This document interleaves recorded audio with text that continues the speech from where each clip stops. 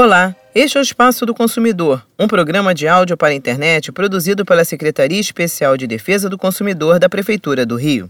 O tema principal desta edição são os planos de saúde. Vamos conversar sobre as regras de funcionamento dos planos no país com o especialista em direito do consumidor, o advogado Carlos Gran. Ele vai explicar também a tendência das operadoras de privilegiar planos coletivos em detrimento dos planos individuais, prática que é irregular.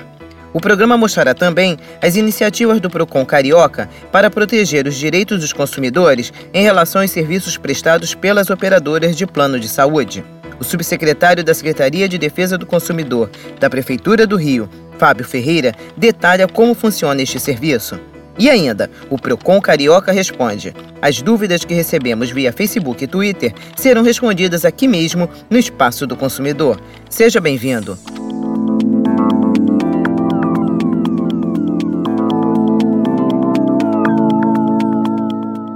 O advogado e especialista em direito do consumidor, Carlos Gran, conversou com o Espaço do Consumidor sobre os planos de saúde. Ele detalhou algumas regras sobre a prestação deste serviço no país e deu orientações sobre como os consumidores podem registrar reclamações. Doutor Carlos, o que o consumidor deve observar em linhas gerais na hora que ele vai contratar um plano de saúde? Bom, antes de mais nada, eu quero cumprimentar os ouvintes do programa do Espaço Consumidor e dizer que é uma satisfação muito grande estar aqui respondendo às suas perguntas.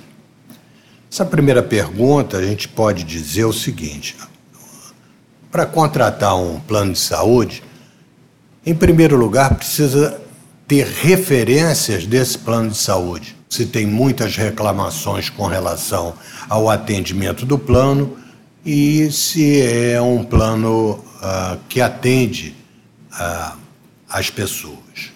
Por outro lado, é preciso saber também, no interesse de quem vai contratar, quais são os hospitais, os laboratórios que o plano atende, os médicos, quais são os médicos que atendem para o plano e se todas essas observações interessam ao consumidor. E depois é que vem exatamente uma comparação de planos, de valores, de preços, né? de quanto o consumidor tem que pagar por mês para obter esse atendimento. Quando o consumidor contrata um plano de saúde e ele, por algum motivo, atrasa no pagamento da mensalidade, a operadora de saúde ela pode impor novos prazos de carência para esse consumidor? Pode sim.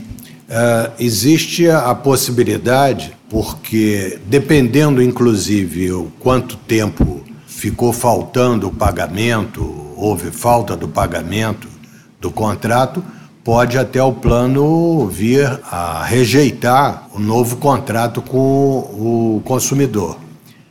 De qualquer forma, essa regra ela está contida no contrato que o consumidor assinou. O contrato faz lei entre as partes e isso está escrito no contrato. E a carência pode sim, eles podem sugerir uma nova carência e pode também fazer um acordo com o próprio consumidor. Então, o consumidor deixou de pagar 2 meses, por exemplo, talvez não seja justo que ele tenha que pagar uma carência de 6 meses. Então, isso tudo também é conversado e pode ser resolvido. Tem muitos planos que nem colocam essa questão da carência e o consumidor vai lá e acerta e está tudo bem. E com as novas regras que regem os planos de saúde no país, muito tem se debatido em relação ao privilégio dos planos de saúde coletivos, ou seja, os planos de saúde empresariais ou de família, em detrimento dos planos de saúde individuais. Isso é uma tendência, senhor Carlos? Isso quer dizer, está mais difícil hoje contratar um plano de saúde individual? Verdade. Os planos de saúde têm dado preferência ao plano empresarial. uma vez que pelo plano empresarial, eles têm a certeza de que vão receber os valores. Mas isso é ilegal, não podem fazer isso.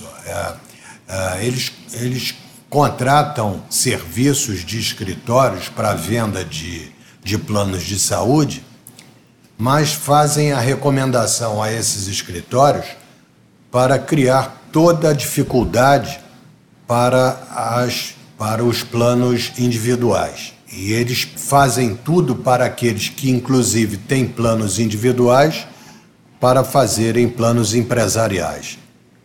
É ilegal, mas existe sim. E deve ser denunciado. No caso de um consumidor que tem dificuldade de contratar um plano de saúde individual, como é que ele deve proceder quando ele encontra essas barreiras? A primeira providência é ligar para a ANS, a Agência Nacional de Saúde, e informar, e com toda certeza, imediatamente a agência resolve.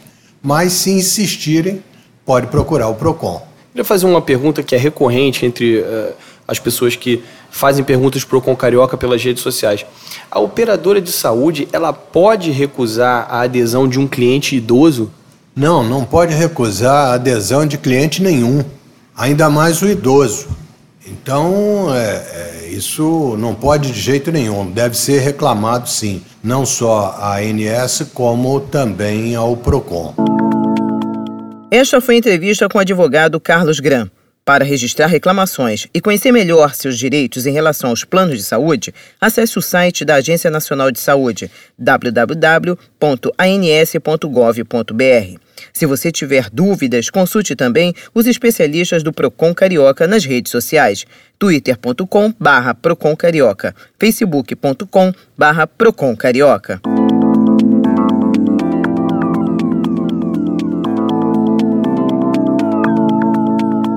O subsecretário da Secretaria de Defesa do Consumidor, Fábio Ferreira, detalhou como funciona o atendimento do Procon Carioca para casos envolvendo planos de saúde. Ouça agora como você pode registrar suas reclamações sobre planos utilizando os canais do Procon Carioca.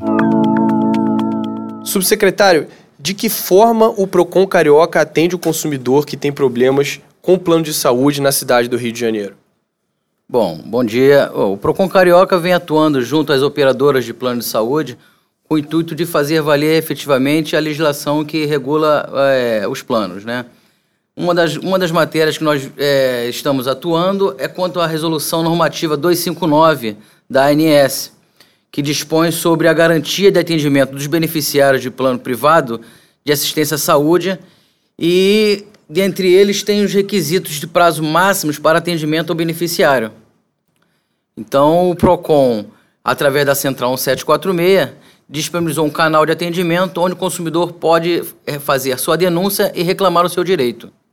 Quer dizer, quando o consumidor tem algum problema para marcar a consulta dele dentro do prazo que estabelece a resolução da ANS, ele pode procurar o Procon Carioca para garantir esse direito, é isso?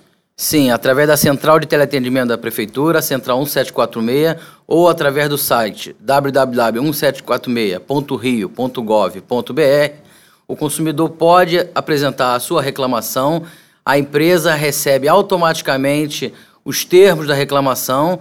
Caso não seja resolvido efetivamente ou cumprido o pedido do consumidor, o Procon Carioca intermedia essa situação e com o intuito de resolver e fazer valer os prazos de atendimento. Como, por exemplo, numa simples consulta de terapeuta ocupacional, o prazo é até 10 dias. Muitas das vezes o consumidor liga para o plano de saúde e não tem agenda para ele cumprir esse prazo de 10 dias. Então, o Procon vem juntamente com as operadoras de plano de saúde tentando fazer valer esses prazos máximos de atendimento.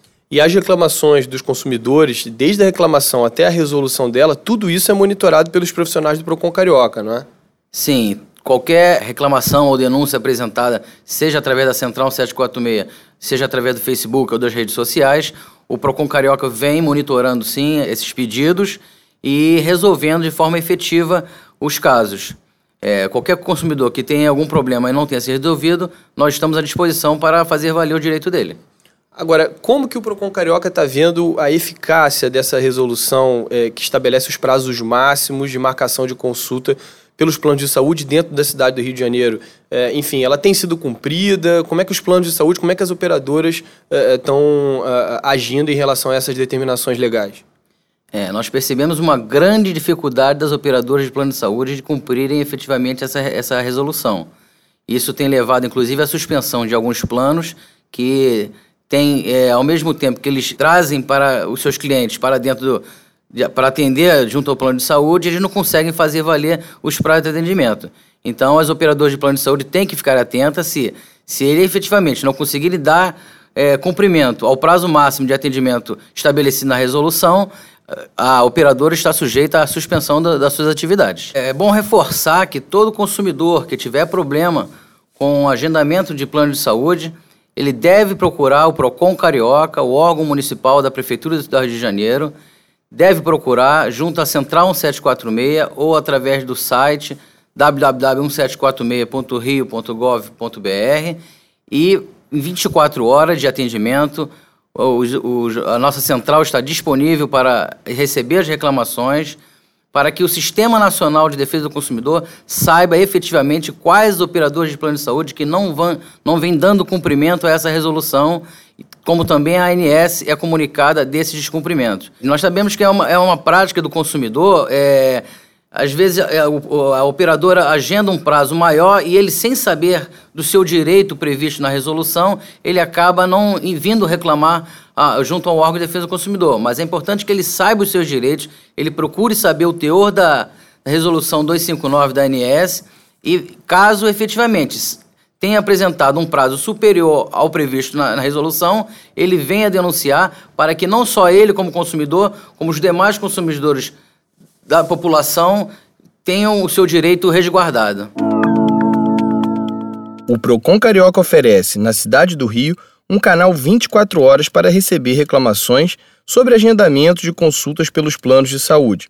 Para registrar sua reclamação, ligue para 1746 ou acesse www.1746.rio.gov.br e clique na opção da Secretaria de Defesa do Consumidor.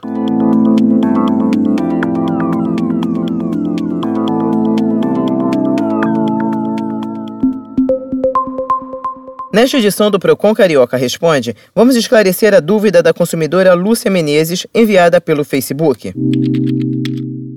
A consumidora Lúcia Menezes denuncia que o plano de saúde A1000 não quer fornecer o remédio que o pai dela precisa, de nome Zitiga.